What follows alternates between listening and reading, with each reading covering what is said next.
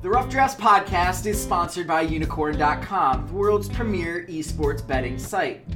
Bet on your favorite games like CSGO, Dota 2, and League of Legends, and earn Unicoins through successful bets, or use Unicorn's exclusive Connect program, where you can earn Unicoins just by playing some of your favorite games.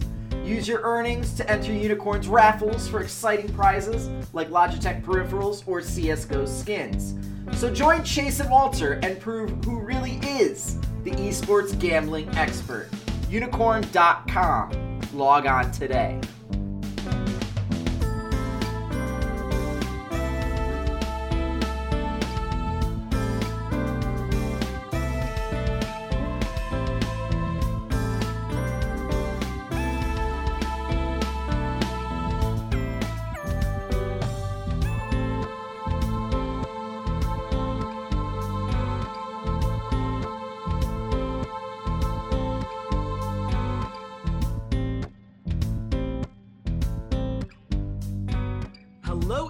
This is Chase Redshirt King Wassenaar, and welcome to Day 8 of our team-by-team North American LCS team-by-team preview podcast series. That's right, it's Day 8. 8 is great. The team we're talking about today, we'll see. I can't think of anyone I'd rather figure out how we feel about this team than my good friend and co-host, Walter Ciades Fedchuk. Walter, how are you feeling about your former pick to win the North American LCS? Doesn't matter. Doesn't matter. You know what? Because in the end, it didn't burn me. TSM won the championship. I'm the Guest Alliance heavyweight champion of the world. And, in a few months, that podcast will be accidentally scrubbed from existence, and there will be no proof of it. And I'll have the NSA. I'll have the state to thank for that. So it's all good. It's all good. It'll be on the record for a few more months and then wiped clean from the slate. Yeah. Well, I think Dignitas decided that they were not going to wipe clean their slate this season, despite finishing 6th in the North American season last split. They did make it to the playoffs. That is something worth celebrating to a certain extent. Absolutely. Did not do very well once they got there, but they did not make many changes. They have Someday and the top lane, obviously, still a star player for them. Chaser in the jungle, Keen as their mid laner, Laud as the AD carry, and the one change they did make, they brought in Big. Big is their new starting support. X-Special, at least from what we're seeing right now, is going to move to a backup position. So let's start with this, Walter. Do you think that Dignitas took the right approach to their offseason? Do you think they were right to run most of this back?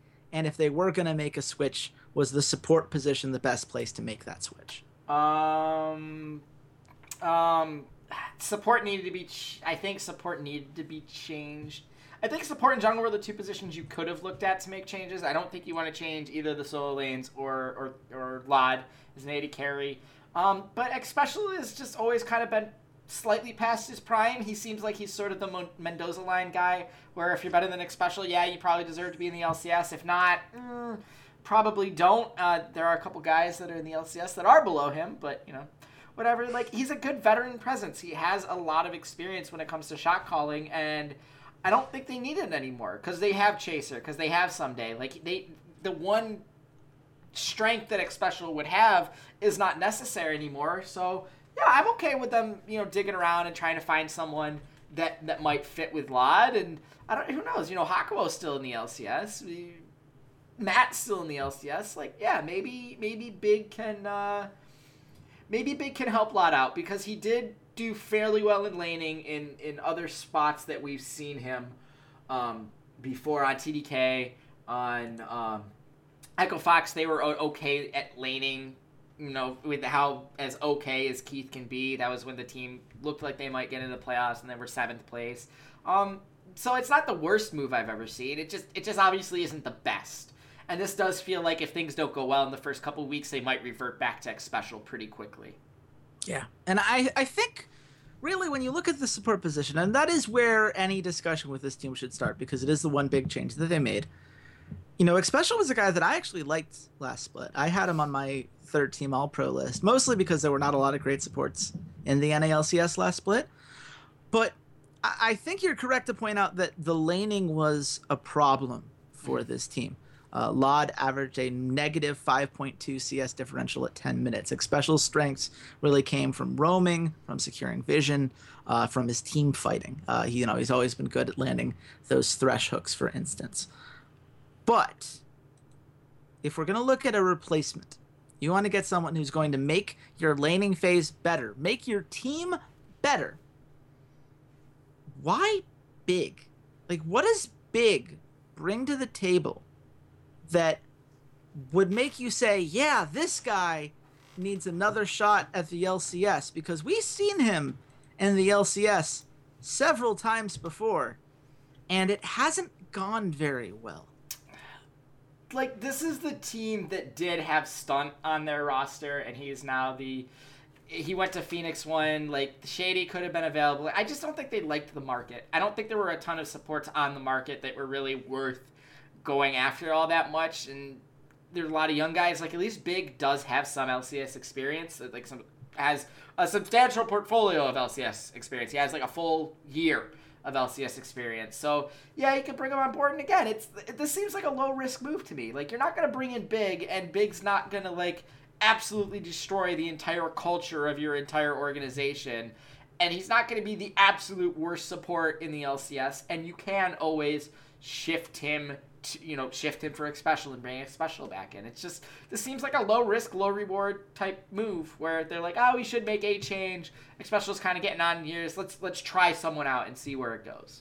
So again, like I said, I'm not against it. I'm not, jumping up and down going, yes, this is a move Dignitas needed to win the 2017 summer split. But, like, it's okay. It's a move. It's a move. Here's the thing. We say he's not going to be the worst support in the league. Mm-hmm.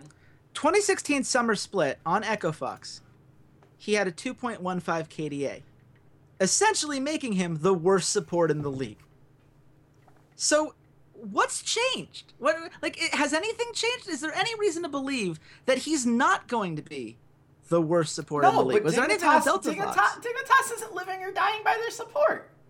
I don't care. Okay. Fine, so it's a move. So how are they living and dying then? If you believe that this is a change that they've made, mm-hmm. What is enabling them to make that change and to take a risk that this guy, who has now had multiple years of LCS experience, none of which were any good, where are they feeling that comfort level where they can afford to make a move like this? Because this was a playoff team. This was a team that presumably would have been happy to, why didn't they want to just run it back? What are you seeing in that regard? It's not like they cut Xpecial. They looked at their roster and they said, okay, what is the weakest spot of our roster? Obviously, it's the support position.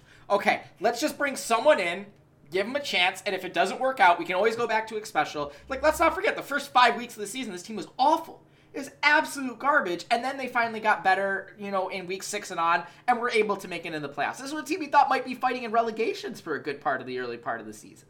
Like, I had totally written them off, and then when Dignitas found their way is when they finally figured out a way to make Keen and Lod threats. Not in the pure, Lod's going to carry a game, but we saw Lod playing things like Zig. We saw Keen play some more roaming kind of champions or playing Orianna. Other things that you don't have to be this mechanical mastermind to completely carry a game. You can do things like catch someone in an Orianna ult or, lay down a Vladimir ult and catch a bunch of people or use Ziggs to just push down towers. They finally realized that they need to put pressure and apply pressure in other ways to allow Someday to be very successful. And even Someday wasn't just playing pure 100% split push. Like, they started finally team fighting. They started finally playing around objectives. It felt like Chaser had finally sort of figured out how the meta was working, and you did get away from the 100% pure Kha'Zix Rengar blow up your the opposing AD carrier mid laner and go from there. Like, and as the meta continues to shift in the jungle and go towards more tank and more kind of control-oriented junglers, I think Chaser is kind of the linchpin to their success, but it was also the improvement in their coaching staff of when they brought over Kopp, and I can't believe that Kopp was an improvement on that coaching staff that we were so heralded and so widely talking about in the last offseason. And now they also brought Saint Vicious back into the fold. So you have Saint and Cop working together with the Slans again. It seems really weird, but for some reason, Cop is working as a professional coach in the sense of his teams make the playoffs. And sure, that's not great. That's not the most ringing endorsement of him. But Jeff Fisher keeps landing a job, and some guys are okay with going 7-9 for 3 years before they fire him. So for Dignitas, I think right now getting into the playoffs is good. They're continuing to build their brand. They're continuing to stabilize things with the 76ers. Another playoff appearance in the summer when then they can look at the offseason, and then they can go big. Well, not necessarily go big for a support position, but actually go big. Broad thinking with a potential support position. If they did want to change coaching staff, if they were, Keen's not the right guy, Lod's not the right guy. Like, this again just feels like another kind of holding pattern move of, let's see if we can build on this. Let's see if we can build on what we were able to accomplish in the summer. And the big move, while it is a move and that does change up some of your synergy, it's low risk, it's low reward. They still have it special at any moment they could put him back on the Rift.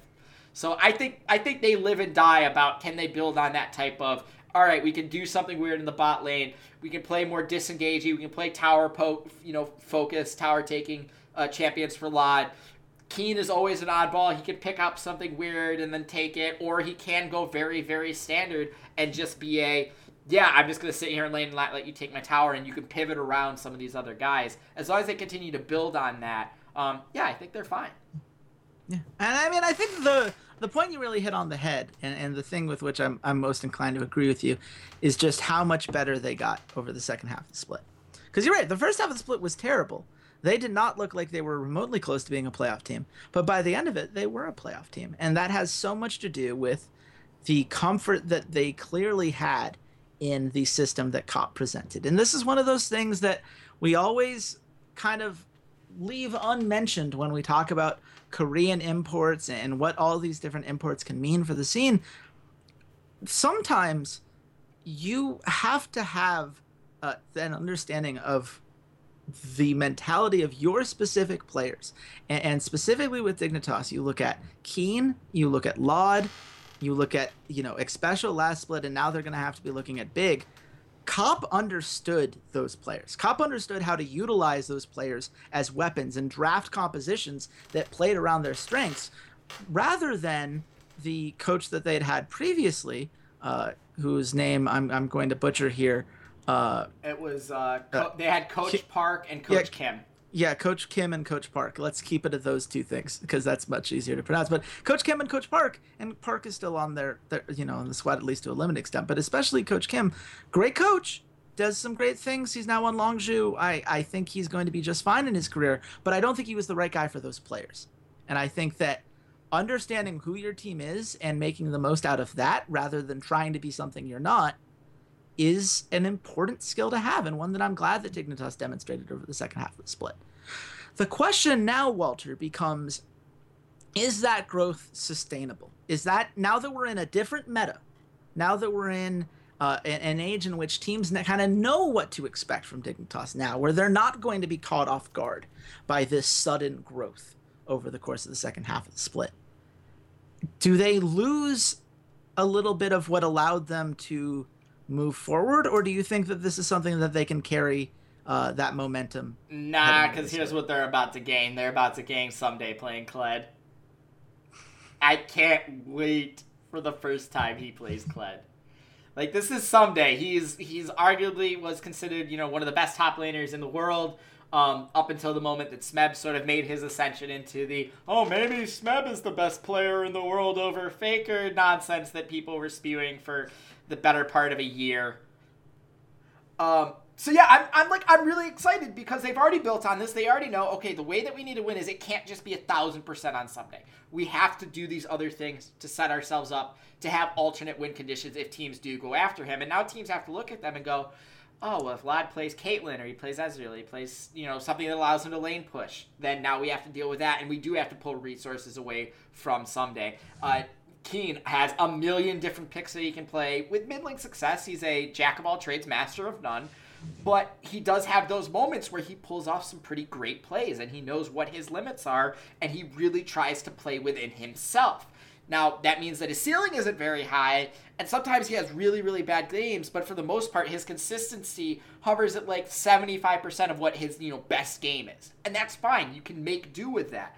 It really, again, is going to hinge on Chaser and Chaser's ability to influence the map and him understanding that I can't just go camp someday the entire time. I do need to try and get him a lead, but I do need to focus on these other leads because even if someday gets camped, if I focus enough time on Keen and Lod, now we have a second way to win the game. And someday, being kind of the master he is, can freeze a lane, can farm himself back into it, and then all of a sudden, if he's on something that's carry heavy, like a Camille or a Kled, then he can turn his own lane around. So this kind of, the fact that they were able to do it at the end of the split, and despite the move, they're keeping Cop, they're adding Saint, they're adding, an assistant coach that already knows Cop, already knows their style, already knows some of the players from Lod's time when he was in Team Lol Pro and Curse Academy and that organization. I feel like they can still grow.